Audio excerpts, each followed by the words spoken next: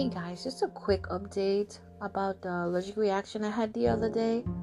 It's horrible. My face is completely covered in hives. The allergy medicine I took did help, it stopped it. But if you remember from the podcast, I mentioned that around my mouth, my cheeks, under my chin, everything was burning and itchy. Yeah, now I see why. My whole entire face, the only place that's not covered is around my eyes, but everywhere else, a bunch of little bumps, like a million little bumps. It's ridiculous. I have no idea what caused that type of reaction. Thank God my tongue didn't swell as bad as it did. I mean, it was tingling, but the back of it didn't swell.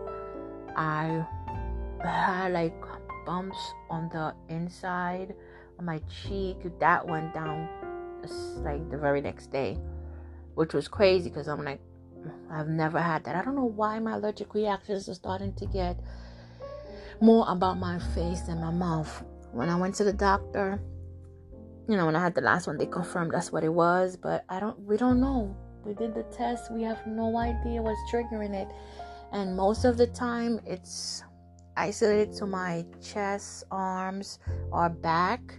But now it's just moving to my head, like so random. I don't know if it's something I ate.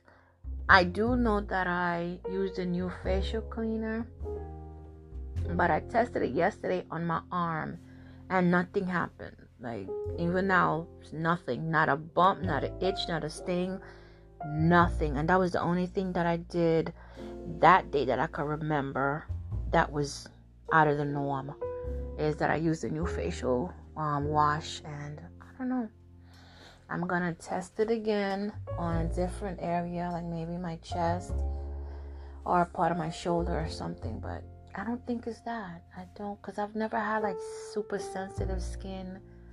I don't know. And instead of like inside of my mouth, I don't know. Until this is like driving me crazy. Been going back and forth with the doctors. But yeah, I wanted to give a quick update on that.